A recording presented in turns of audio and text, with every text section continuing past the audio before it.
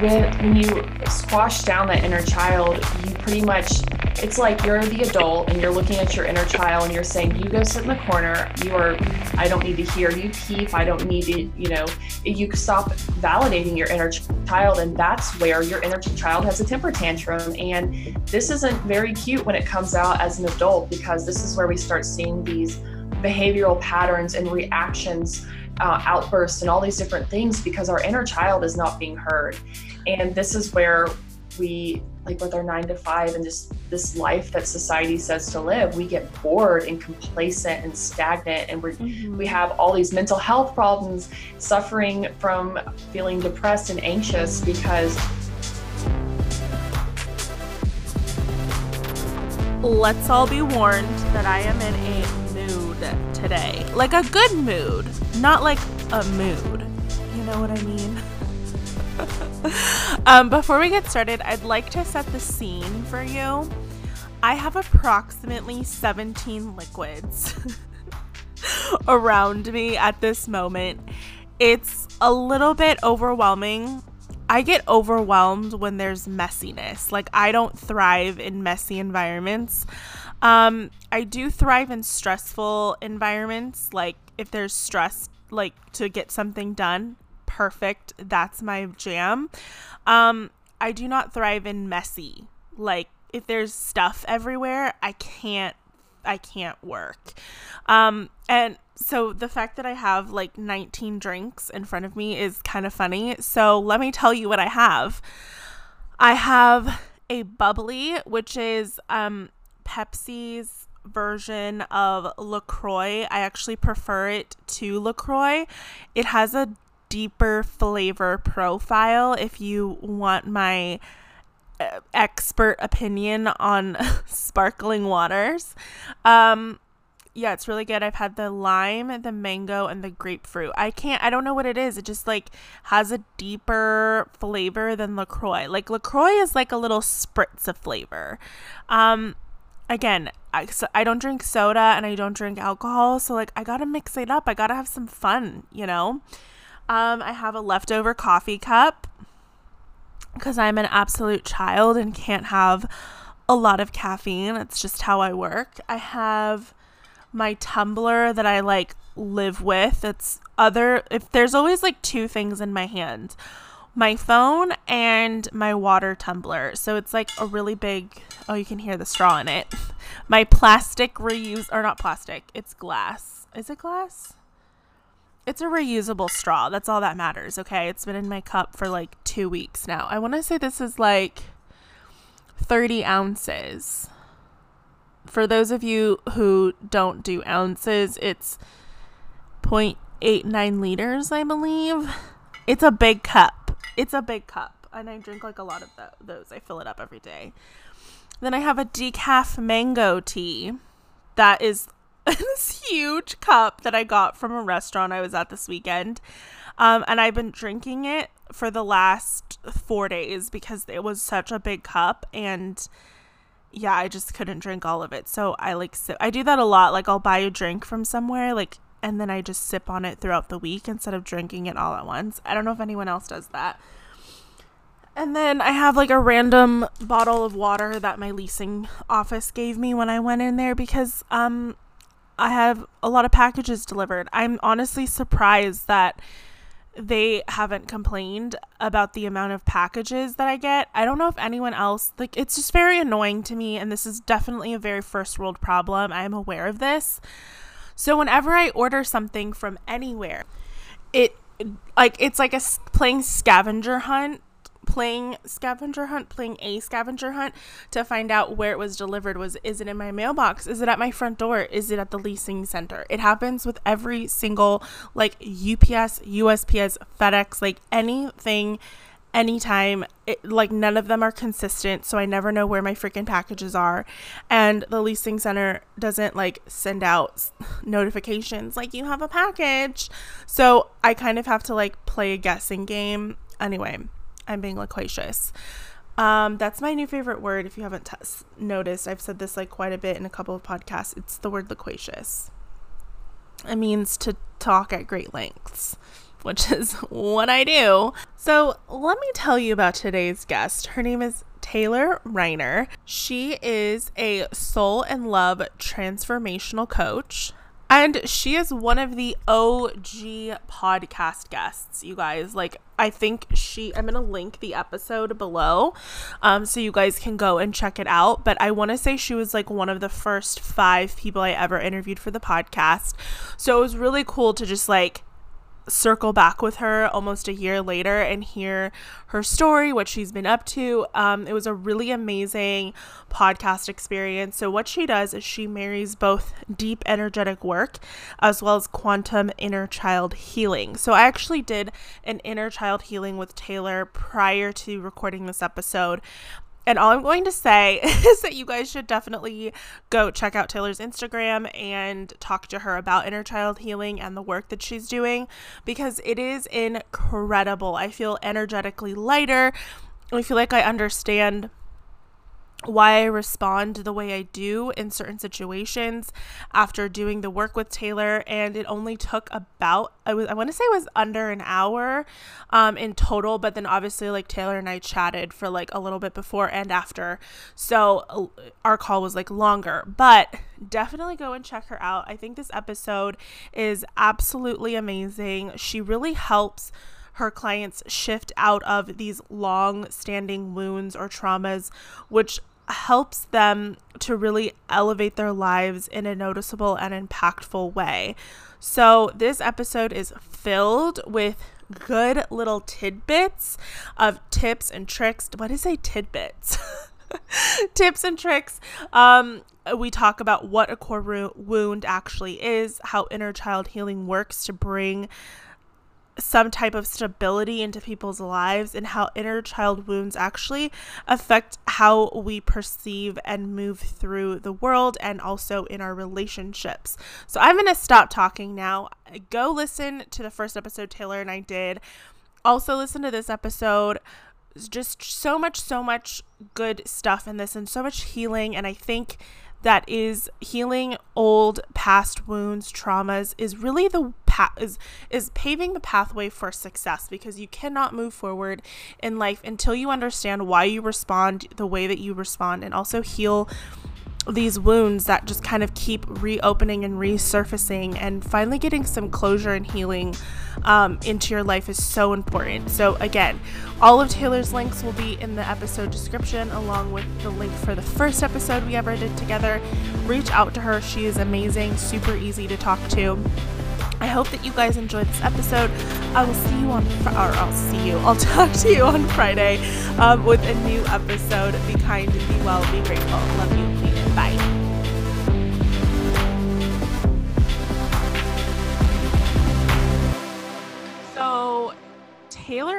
So Taylor was one of the first guests that I had on the podcast. I don't even think I had like a microphone. Like I literally think I was recording with my gym headphones. So like an OG guest. Like I'm super excited to like, even just within a year, like it hasn't even been a year. I think my year is in August. Is the anniversary of the podcast. So like the progression is super cool. And since then you've kind of shifted. I mean, we both have kind of shifted in our business into doing different things that we're more aligned with. So that's kind of why I wanted to have you like back on the podcast to talk about those things, because I think it's really interesting and just different from what you were doing when we first had you on. Yes. More expansive. After doing a lot of inner work, you can't help but expand. Your business expands, your life expands, your relationships expand, and your business becomes a reflection of your own inner work. Mm-hmm. Yeah, absolutely. I think like I've always said this, and I think a lot of people say the same thing. Not that I'm like a visionary or of any sorts, but like I feel like the healthier I get, the more healing that I do, the more aligned I am with like myself, the better my business gets. Yeah, it's almost like you integrate deeper lessons. You really step into your own authenticity in a big way. And because of that, you crystallize your truth, and it makes it easier to articulate what you are experiencing, what you have experienced. Absolutely. I think you just get clear, really, really clear. Mhm. And that clarity and that vision um, becomes super prominent of like, okay, this is really what I'm here to do and this is what I need to do. I totally agree. So the last time we had you on, we were talking about twin flames and relationships and kind of what that was. I'm going to put a link to like the very first episode that Taylor and I did. So that way, if you guys want to, you can listen to that before you listen to this one. So tell everyone, let's start with tell everyone what a twin flame is, and then we'll talk about like how you transitioned away from that into the work that you're doing now. Okay, twin flame is always a loaded question. Well, for So someone who like has no idea, yeah, like give them a synopsis. yeah. So a twin flame is very much so like it's the same concept as a soulmate. You know, this is a soul connection that has it transcends space and time. If you believe in past lives, you have experienced past lives together. But the thing about a twin flame that's different than a soulmate, because soulmates can be family, friends, dogs, coworkers. You know, a large amount of like possibilities there. A twin flame is a romantic, it has that romantic underlying connection, and this person is a perfect mirror of you, and it's always like a divine feminine and a divine masculine, which we hold both energies within. But this person, they are a catalyst for your spiritual awakening. They are a catalyst for your soul growth. They will test you to the limit. But all in all, it's to help you come back into union with yourself, with the divine. And I believe eminently twin flames are meant to come into union in the physical as well, into a divine union. But they do have a really big soul, like core soul mission, and that is to clear core wounds, especially if you're into quantum stuff on an energetic level for the collective. That clearing of those core wounds is more than just the individual clearing, it also reverberates out into our collective consciousness. Okay, that's such a loaded a loaded thing. Okay, so let's unpack that for a second. So you lost me at quantum. Like I was like, wait, what? I need to like back up and like so explain to everyone like what that means. So quantum is essentially connected to energy. Everything is energy. We are energy. That's why manifestation and the law of the universe works, is because of energy. So quantum, like there's quantum healings and quantum bioenergy field, which is just our aura. So I feel like most people have heard aura. So just quantum it's energy. It's that energetic level. It connects everyone. That's why like we'll have, I'm trying to think on a societal type level, the collective consciousness, we have specific belief patterns as a society, a lot of groupthink, and that starts at that quantum level. That I would say just look at quantum as energy, that energetic level that we share, if that makes sense. I always try to like walk this like quantum stuff back down, like kind of anchor it down from the uh, higher conversation of it. Right. No, that makes more sense. So what are like how does someone know if they found their twin flame? Um, it differs from person to person. I feel like it's not something you go and look for. It usually finds you. Most true twin flames I've talked to, it's just kind of, the words popped up in meditation. It's popped up randomly on their computer. They've been to a psychic or a Reiki healer who's told them they have a twin flame, and they're like, I don't know what that is. And they go and research it, and they're like, wow, I've met a person that I feel this instant super duper soul connection with. I don't know what it is. I've never felt this depth of like this connection quite like this with anyone else. So it's almost like the instant like soul resonance with the term. That's for me. I was on YouTube years ago and it popped up randomly on a video title, and I Googled it and I was like, oh my God, no, it's my life. Like, Right. I resonate with this. How do I get out? But here I am still. I mean, it's still integrated into the work I do. It's just not the core focus, you know? So, okay, first of all, the good old YouTube algorithm just I sometimes I'm like it is not an algorithm. This is like something divine that's like trying to send me a message. Um Yeah. but what is okay, so now that you are saying it's still part of the work that you do, but it's not the only scope of work, what Mhm. is it that you're doing now? What is that transition?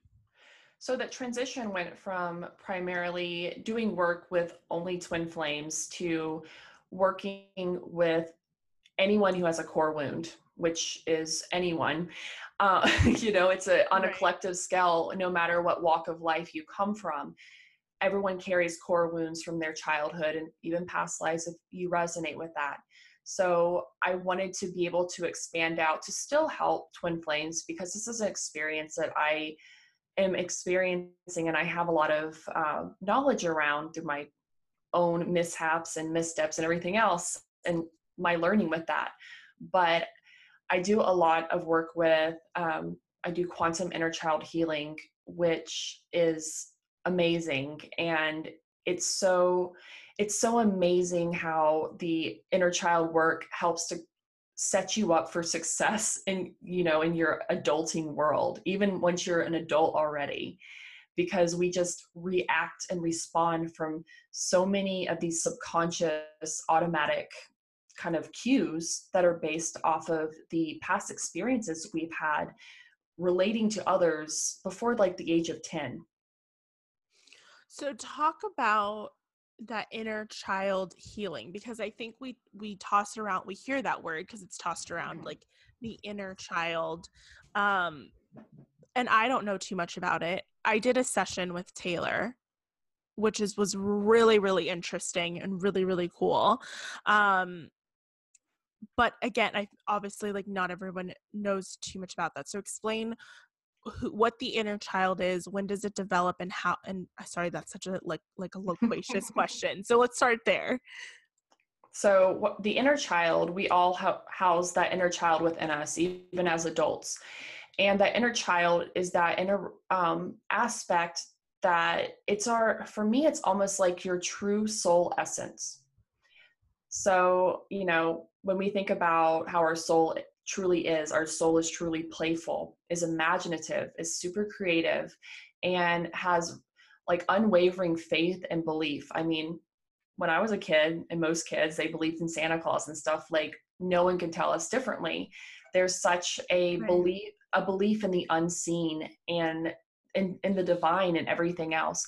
And this is something that as adults we are taught to kind of squash down, because like having an imagination and all that kind of stuff is supposed to be like you're being immature, you're being a child, like grow up. So we kind of lose touch with that inner child, which means we lose touch with our intuition, which comes from our imagination, and that's where psychic abilities come from and everything.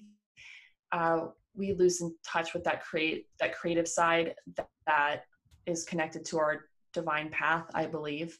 So we kind of we have to learn how to bridge the gap between our inner child and our adulting life. I think that's so interesting because it's so true. Like I feel like as you become an adult, and I think this was so I'm like having a little bit of a like whoa moment. um it's so true. Like when I was working in corporate, like I definitely feel like that part of myself was pushed down. Like there was no room for creativity, there was no room for playing. I mean, I would suggest that we still have nap time like like we did when we were Yes. kids. I'm like, why did we stop nap time in kindergarten? Like, that should have been all the Seriously. time. But like when I think of my childhood, I'm like, oh, nap time, I love nap time. um but it does, like I think it also boils down to like what is our purpose I mean, this is like a huge existential question. It's like, what's our purpose here, like on earth? Is it to, you know um go to a job from 9 to 5? Is it to buy a house, to go to college, to have kids? Like I don't think that's what it is at all. I think it really is to play and to have fun, and what that play and fun looks like is different for everyone and how they express that creativity. Um, and I think for some people it's like I think we have a very narrow perception of what creativity looks like it's either you're a painter or you're an artist of some sort, whether that's like through music or um acting or something like that. But I think creativity comes in a lot of different forms, and I think to suppress that is really pushing down that inner child and not letting it do the things that it needs to do in order to kind of complete whatever our soul contract is here while we're on earth. Yeah, I agree. And when you squash down that inner child, you pretty much, it's like you're the adult and you're looking at your inner child and you're saying, you go sit in the corner. I don't need to hear you peep. I don't need to, you stop validating your inner child. And that's where your inner child has a temper tantrum. And this isn't very cute when it comes out as an adult, because this is where we start seeing these behavioral patterns and reactions, outbursts and all these different things, because our inner child is not being heard. And this is where we, like with our 9 to 5 and just this life that society says to live, we get bored and complacent and stagnant, and we have all these mental health problems, suffering from feeling depressed and anxious. Because for me, anxiety, I mean, there's different levels of it, but a lot of people who have a lot of anxious feelings is because anxious energy is that divine source, creative energy within us, and it's not being expressed. So it's fizzing around like a bunch of wasps that have been like put in a jar and shaken up. They're pissed. They're like zooming around and they have nowhere to go, and they're agitated, and it comes through as this agitation. So learning how to, even if you're doing a 9 to 5, find a way to channel that energy. Yeah, I'm not saying, 9 to 5 people who work 9 to 5s are like horrible or that they should quit. Yeah. I mean, I get it. We have responsibilities. People have families, mortgages, student loans. Like, I'm not suggesting that at all. But I want to circle back. You said there was behaviors that come out and they're not cute. So what behaviors, like what would someone, I mean, I've seen this in my own life where I see someone get upset and I'm like, you are literally a child right now. Child.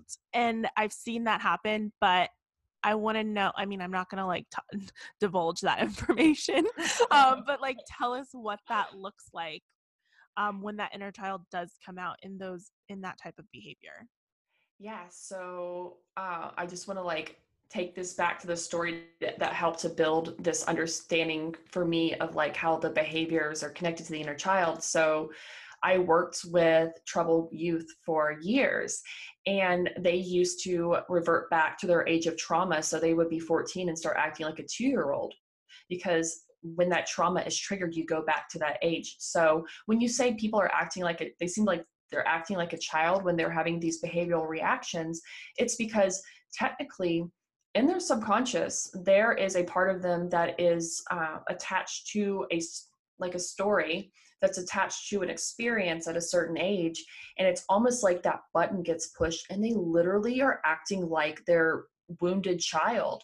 And these behaviors, it really depends on what kind of core wound. There's 5 core wounds: separation, rejection, abandonment, persecution, and I'm leaving one out. I think it's humiliation. So let's say a behavioral reaction to feeling rejected. So I'll use the classic example of, I don't know, boy meets girl or boy meets boy, girl meets girl, whatever. But like when people first start dating and there's that uncomfortability being vulnerable with someone, and you're texting back and forth and suddenly you don't hear from the person for days. So automatically you're feeling rejected, and it's like, they don't want to be with me. Like you start spinning through all of these like reactions to this core wound of rejection. And next thing you know, someone could be sending like a drunk text at midnight with this long, arduous, loaded text message explaining how this person has made them feel and how they don't want to talk to them, and giving them ultimatums when maybe this person was literally busy at work and they work they work so many long hours. They've been exhausted, and that's why they didn't text this person.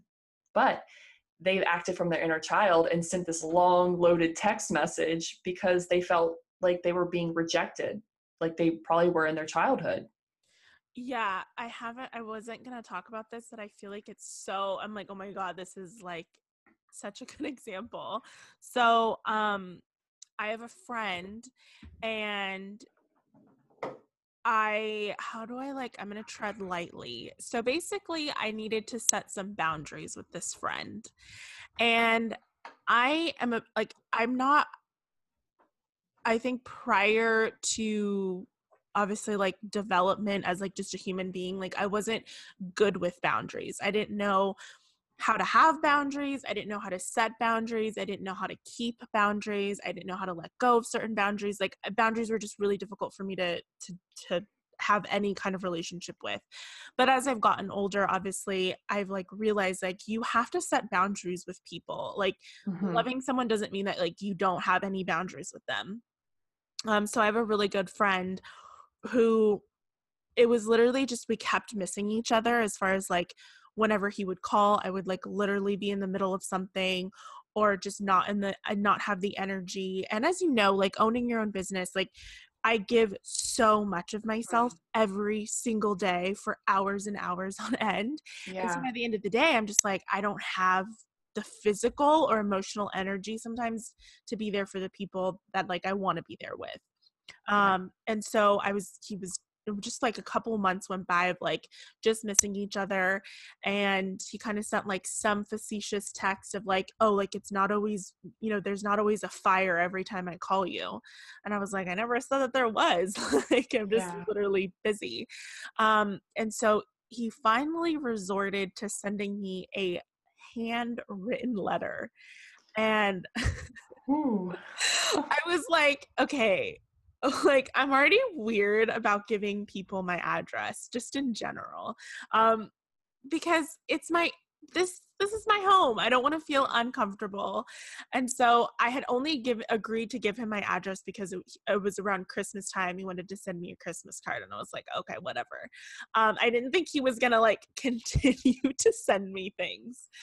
So he sent me a handwritten letter, and I was like, okay, at this point, like I'm uncomfortable and there needs to be a boundary set.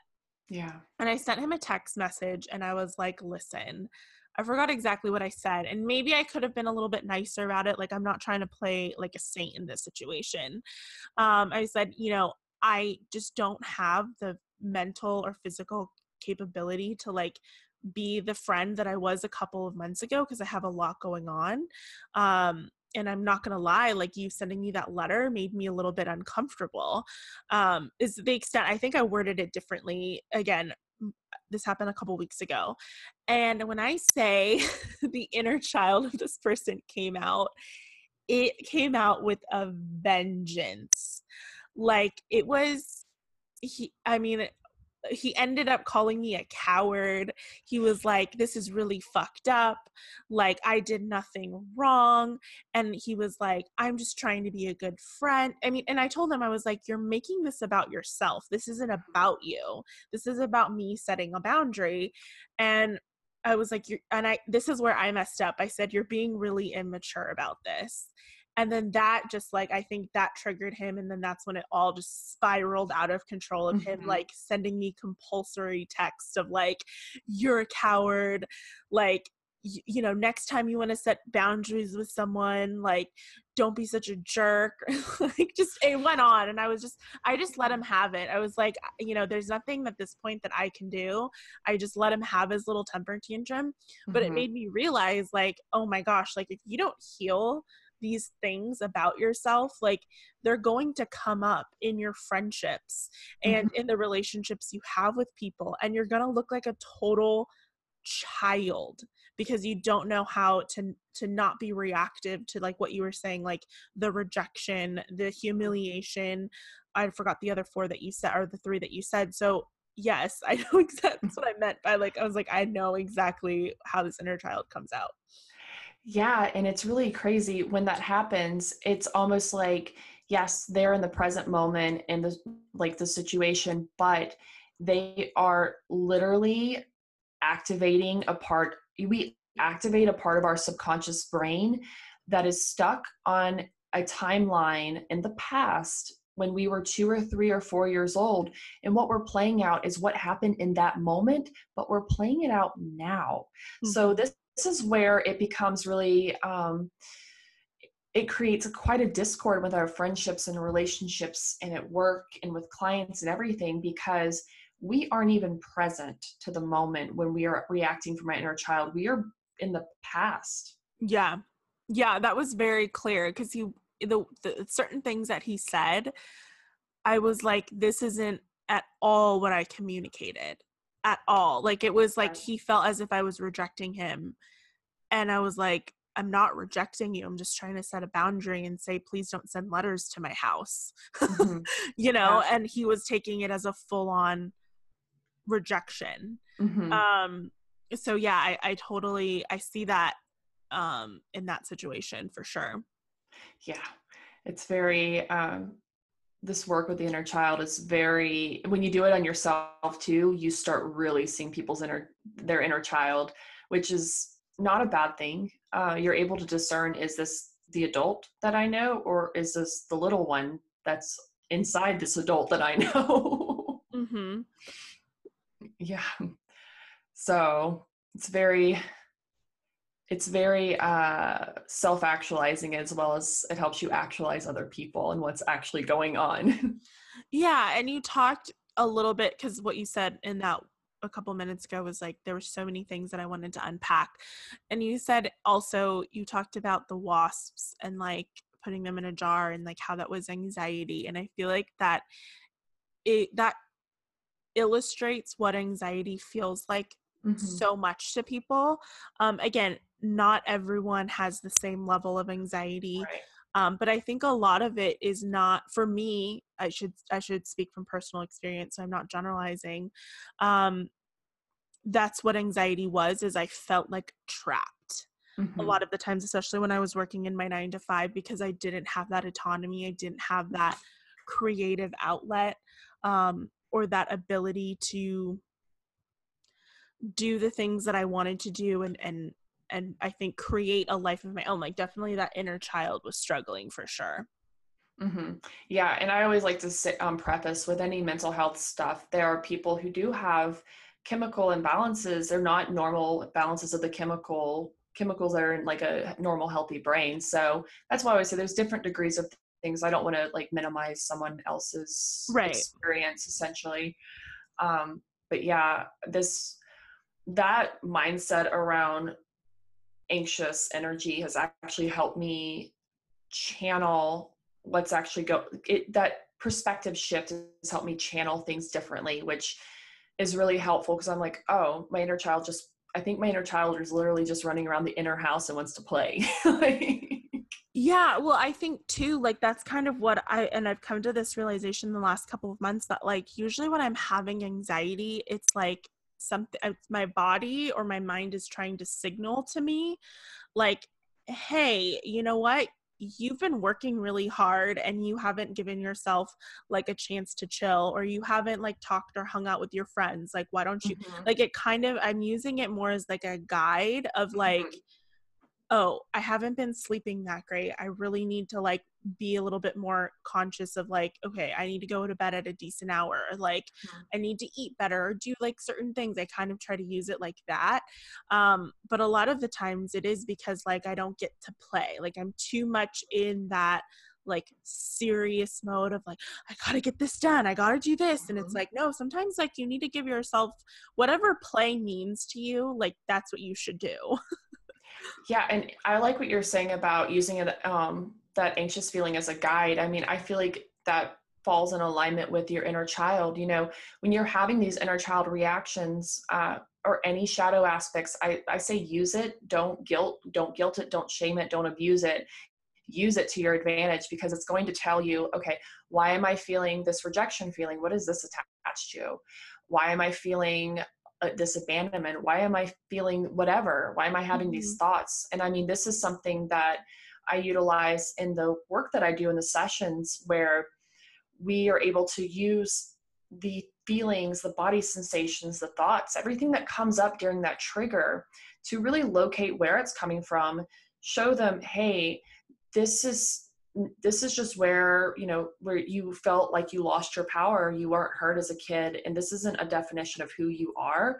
Now we can create closure here, and you can get your power back, be heard, and move forward in your life. Because I mean, with inner child, as I said, it's up until usually the age of 10.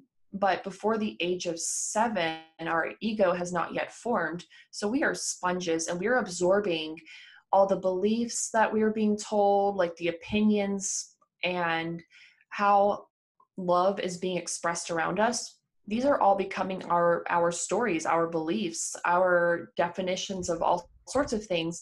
And then by the age of 7 till 10, or 7 and up, but especially 7 to 10, that's where we develop our ego. And that's where we're like, this is my story. This is where we create our I am statements, pretty much.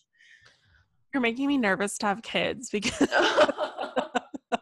because then I'm like, oh my God, I'm gonna fuck my kids up if there's like any trauma between like the time they're born to like age 10. I'm gonna be like, you know what? Let's just stick you in a bubble. No interaction. that would also cause trauma. Right.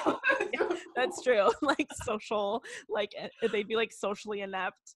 Oh my God. Yeah. I'm like thinking, no, but I mean, I think too, like after a certain age, like you're not, you can't control what's happened to you, but you can control how you heal and what you take from that situation. And I feel like that is such a perfect, like that's such a perfect thing to say. Like you kind of have to take responsibility for the way that you move through the world after a certain age. Like you can't just be like, well, in 3rd grade, my mom wouldn't buy me that Power Ranger set, and now I'm like traumatized. Like no one gives a shit. Like it's true. Yeah. I remember in college, I even a little like my teenage years, I wanted to wear my daddy issues like a badge of honor. It's not my fault because my dad left me. It's not my fault because my dad left the family, and I can act any way I want. And that is not true. Like, and when you're 30 and you're like still using that example, it's time to maybe, that sounds like we're all really, really good storytellers. And it's like, I hear the story you're telling, but do you like the story you're telling? Because I sure didn't like the stories I was telling myself. And I was like, you know what, how about I scrap this and write a whole new book based off of who I feel like I truly am. Right. Well, and I think the important thing that you brought up too is like you were saying, like when you do have a reaction, I think I would say, okay, I don't want to say like people are better than other people, but I think people who are on, my friend Dr. Tristan Sophia says this, like are on a different level of consciousness. Mm-hmm. Some people will say, oh, I'm mad at this person because, they did X, Y, and Z. And granted, sometimes that's a situation, but I would say like 98% of the time, the question you should be asking yourself is why you feel the way that you feel. Yeah. Because obviously like the whole thing with when two people are arguing, it's just two people triggering each other back and forth. Mm-hmm. Like, that's all that it is. It's just like you're triggering their inner child, they're triggering your inner child, and it's just going back and forth. And you're never going to come to a solution because little kids don't know how to argue. Right. Right. It's true. And when you have both your inner childs coming at one another like that, it's like a little fight on the playground, and then everyone is surrounding you, watching you all play out your inner child wounds. And it's learning how to, what we're doing with the inner child healing is learning how to reparent your inner child the way that is in alignment with your truth, what's in alignment with your soul, which is working from that space of unconditional love and compassion and all those pretty spiritual words. Right. So how can what are some like tips and tricks on how someone can reparent their inner child? I think a great place to start is to read up on core wounds. Learning about core wounds, learning about your own core wounds is going to give you that is where you start creating that higher state of conscious self-awareness. Like, okay, what am I experiencing? It's kind of like the symptoms of your behaviors and habits for the past X amount of years. So really starting to self-actualize there. Obviously working with a professional or practitioner of inner child healing is always a great thing. But if you're doing it on your own, there's a lot of great resources out there for this. I'm trying to think. I mean, there's plenty of videos on YouTube and plenty of books out there. But when you're reparenting your inner child, it's really stopping and saying, what do I need right now? Just now in this moment, not in the future, not 5 years down the, what do I need right now to feel safe and secure? Because the main reason we are actually reacting so heavily from that inner child is because when we were a child, there was a point in time we did not feel safe and secure. It's very root chakra. So it's asking those root chakra questions. What do I need to feel safe? What do I need to feel secure just right now? What can I do for myself right now with my resources? And also, I like to do this activity where I ask myself when I'm freaking out, I'm like, okay, am I safe right now? Am I secure? Do I have my needs met in this moment, my basic needs? And really bringing that self-awareness back to the present, like where I'm at. I'm not being chased. I mean, unless you're being like chased and like a murderer's coming after you, like Freddy Krueger, like then you're not safe and secure and I validate your fear. But other than that, like, I don't know, let's say that you get cut off in traffic and it's ruining your day because it feels like one small thing after another. And it's like, okay, you're probably reacting from a space where you feel out of control of the situation, some inner child core wounds being hit. So it's like, okay, I'm agitated. I feel disempowered, but am I safe right now? Am I secure? And I think those general check-ins, because essentially working with your inner child is listening to your inner child, acknowledging, hey, you don't feel safe right now. Why is that? What can I do to shift that for you? And creating that shift, and just, it becomes, a practice. It's like a muscle. You've got to work it out over and over again. There's going to be times when you fly off the handle and then you're like, oh crap. But, it's self-forgiveness as well. But so how did you get into this? Like, explain to everyone. Oh man. It kind of felt synchronistic. I followed this one wonderful healer on YouTube and Facebook. Her name is Freedom Franklin. She actually designed the Quantum Inner Child Healing certification course. And I heard her mentioning it. I've heard her mention all these, how it really helps to reprogram your belief templates, like your belief systems, to help you step into your power and step into a sense of wholeness where you can pretty much be at a nice, stable internal level, even if the world around you feels like chaos, because you finally become the parent for your inner child. But I saw where she posted that she was hosting this course, and I signed up. It was 11 p.m. when I signed up. And yeah, it was just all very synchronistic how it all came along. But once I started getting into the course, I was like, this is my purpose. Like, because we were in the class, we were hosting sessions and we were having sessions hosted on us.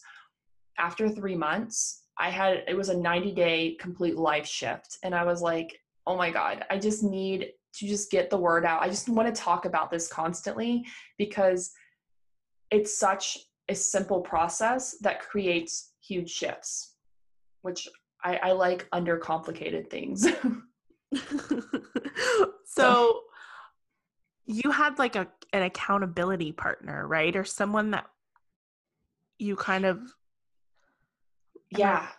Yeah. No, there was, I think 8 of us in the class, and every couple of weeks we would have a new accountability partner. So this is the person we would practice with. And I mean, it's during the process, it's kind of like I like to look at it as a modern day form of soul retrieval, because you are going back to this point in time and you're retrieving this lost aspect of yourself, this lost soul fragment. And that's why we feel disempowered and scattered, because it's almost like pieces of us are scattered in the past and we have to go around and collect all the puzzle pieces to put everything back together. So with the accountability partners, we were unpacking all this stuff, and really the work is it's amazing. Okay. So how are you working with people now? As far as like, are you doing kind of like the same thing? Well, tell everyone the session that we did together. Like, what was that called, and what did it do?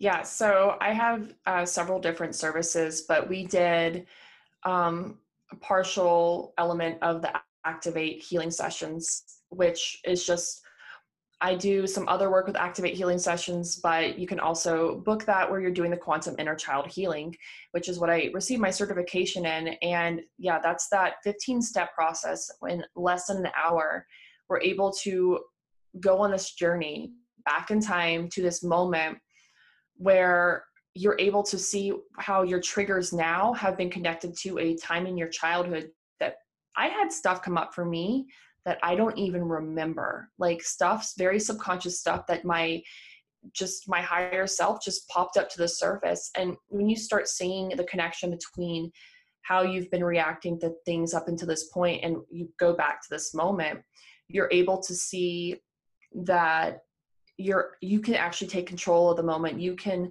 in the session, we're hosting that council meeting, that experience between your inner child and whomever he or she felt their power was being taken from.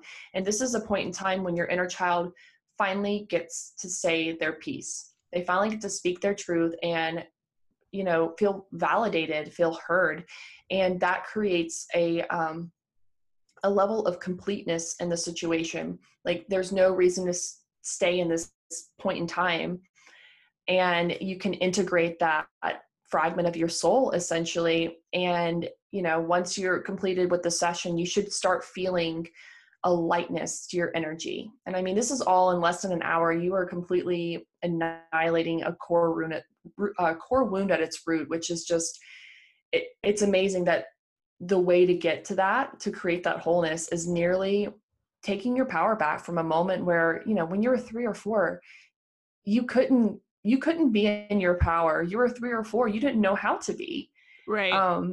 So, I mean, it's not like you realize, hey, it's not my fault that I was disempowered, but I get to shift that. I get that opportunity, and I get to merge and integrate with that part of myself that felt like, I had to remember this old story attached to this trauma so I could stay safe through my life, because that's, as I said, the inner child just wants to feel safe and secure. And based off of experiences we have had in the past, to eliminate that experience again, we learn all these reactions and tactics to put up our walls and stay defensive to protect ourselves. Absolutely. So what would you say to someone who like doesn't believe in the inner child? Like they're like, that's so woo woo. Like I think some people like can't conceptualize that. I mean, you walked me through the session like so well. So I was like, literally, I was telling her like during the session, I was like, I'm literally back in my childhood bedroom. Like it was so weird because I was like, this is like I could smell like the way that my house smelled, the way that my bedroom smelled. Like I don't know, the colors were super vivid. So it was kind of crazy. But a lot of the times like people don't believe in things that aren't tangible. Like they just can't comprehend that, which I get that. Like there are certain things like when we talk about like space stuff, I'm like, I can't even imagine. Like I don't even know. So what would you say to someone who's like, I don't need to do any inner child healing, or they just like don't believe in it? Well, I would probably ask them, has something happened do you have a memory from your childhood that really like affected you? And it's like, oh yeah, my mom told me to shut up, or, spanked me or something. I'm like, okay, so how did that make you feel? Like almost bringing them back to that practical, making it tangible. They have that tangible, memory connected to that experience. So it's like, yeah, I have that memory. And all of a sudden I'm like, yeah, how's it feeling in your body? Because more than likely you're going to start playing that out in this moment when you're talking about it. That trigger is going to reignite those feelings attached to that moment, those body sensations. And that's because it's triggering something in your like your neurological like synapses. Neurotransmitters. Yeah. And that's what actually creates that like, it's firing off. So you're going to have the body sensation. So It's like, okay, yeah, that looks like it's a, And I think too, people need to understand like trauma is okay. I never know if it's subjective or objective. I don't remember. But like when someone says like an early childhood trauma, it doesn't have to be something horrific, right? Like it could be something like along the lines of like, oh, my mom spanked me in the middle of Mervin's, if anyone remembers Mervin's. And like that was super traumatic for me because I was so embarrassed or I didn't understand or I felt rejected or like whatever the emotion comes with it. Like it doesn't have to be like what you consider traumatic might be different than like what someone else might consider traumatic. Like you get to yeah. decide what's traumatic to you. Yeah, because your perspective is like a fingerprint. It is your own. No one else has your perspective. So even Mm-hmm. if you were in a big store and you couldn't find your mom or dad and you were little and you felt that literally could have created a wound of abandonment when no one was, truly like leaving you out in the streets. You just kind of got lost from one another. But as like a little kid, you may not understand that. So you create this story of the ones I love me abandoned me. It's Mm-hmm. like even the smallest thing like that, which seems really like just a, Insignificant. yeah, it can be the world to a child. Yeah.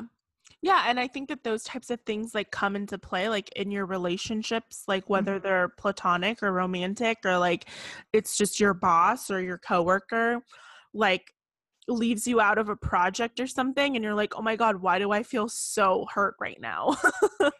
Yeah, it's the once you start doing the work and you open yourself up and take that leap into the world of inner child healing, you realize like, wow, there's a huge connection between how I've been feeling like these uneasy, chaotic feelings now and how they're attached to when I was a child and something made me feel some kind of way essentially.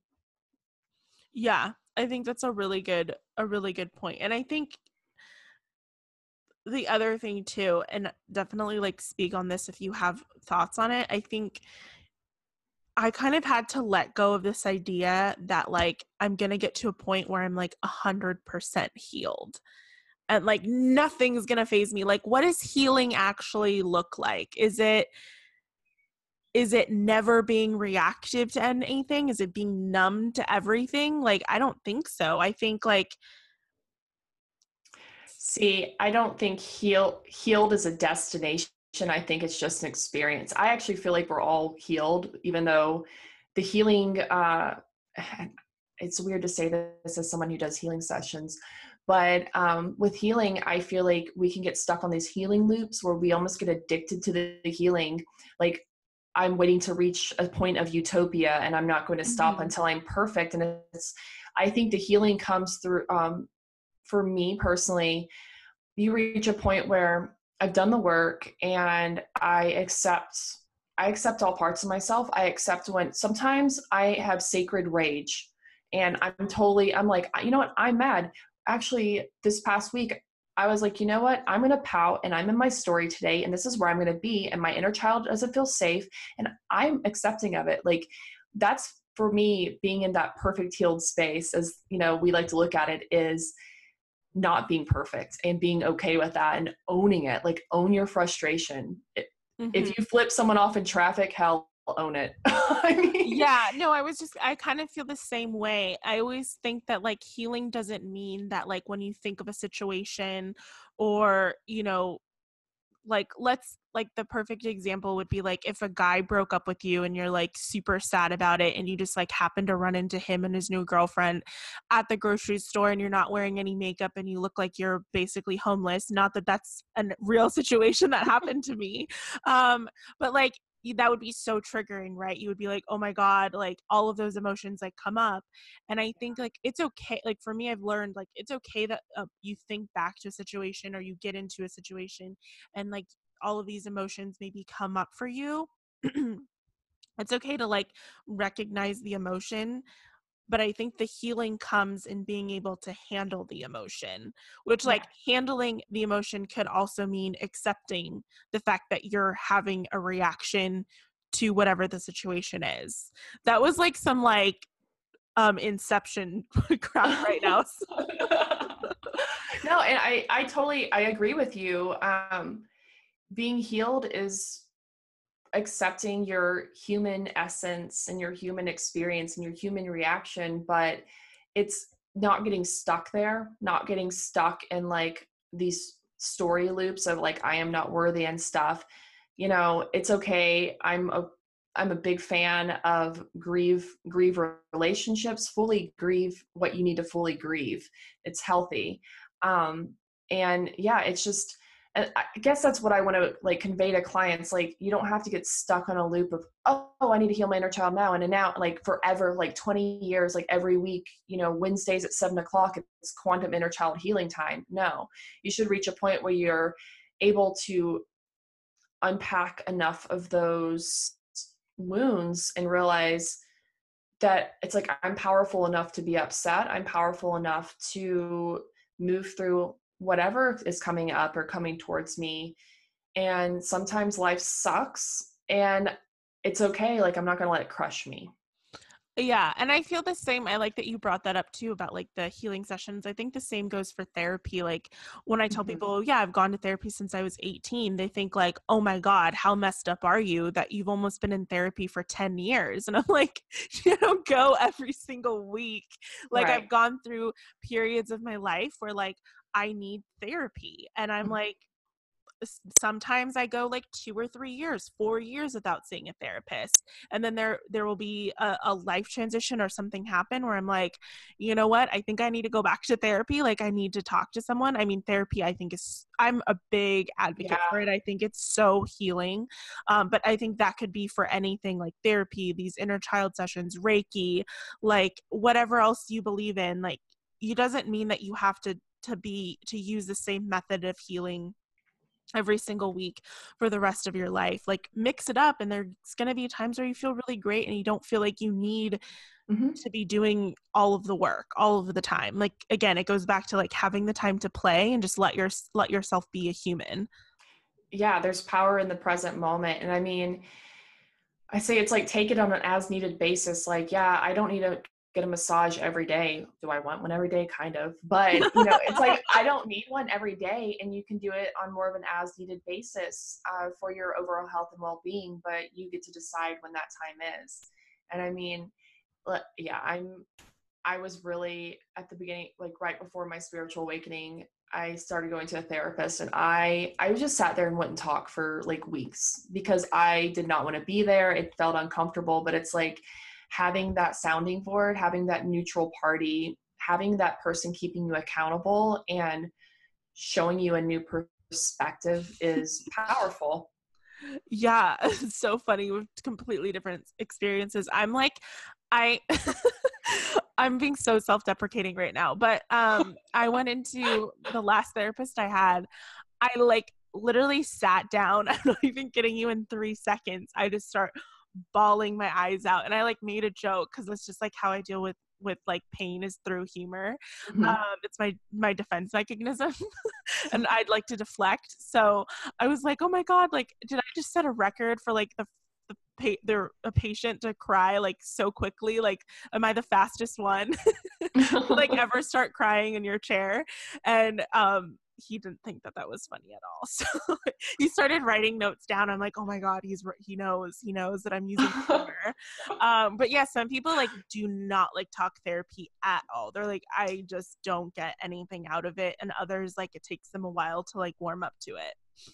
Yeah, I was reading a book today and it talked about like different core strategies for dealing with stress, and mine's definitely isolator. I like to isolate. I like to run and hide, put myself in a bottle, close the bottle, I'll shake it up, I'll open up in 6 months. I mean, I'm better now, but that's definitely been my bottling up and not expressing. And I think that's just my inner child feeling like they couldn't express themselves. It wasn't safe to express oneself because in my family, it was like, if you express yourself, like my mom would be like, if my mom listens to this, I'm sorry, I love you. She would be like, you're fine, get over it. So therefore, my emotions, I would squash them down because I needed to get over it. And like, I wasn't allowed to feel the feelings. So creating safety around expressing feelings.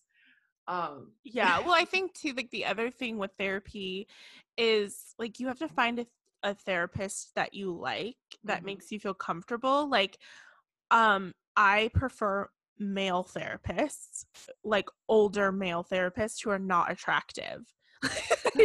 If you know, like, I know that sounds mean, but like, I don't know, like grandpa status, like therapy, like those are like the easiest people for me to open up to. Like, if you put like a middle-aged woman in front of me, I would be like, I would not probably be as receptive to therapy as if you were to like stick literally like your grandpa Joe or grandpa Herb in front of me. So yeah, I think that that's like another thing. I think that even applies to healing. Like a certain Reiki people and people who've done like acupuncture and cupping on me, I prefer men. Yeah. Isn't that weird? No, and I mean it's different for each person. All I could actually picture when you were talking about this therapist was Robin Williams from Good Will Hunting. Oh, no.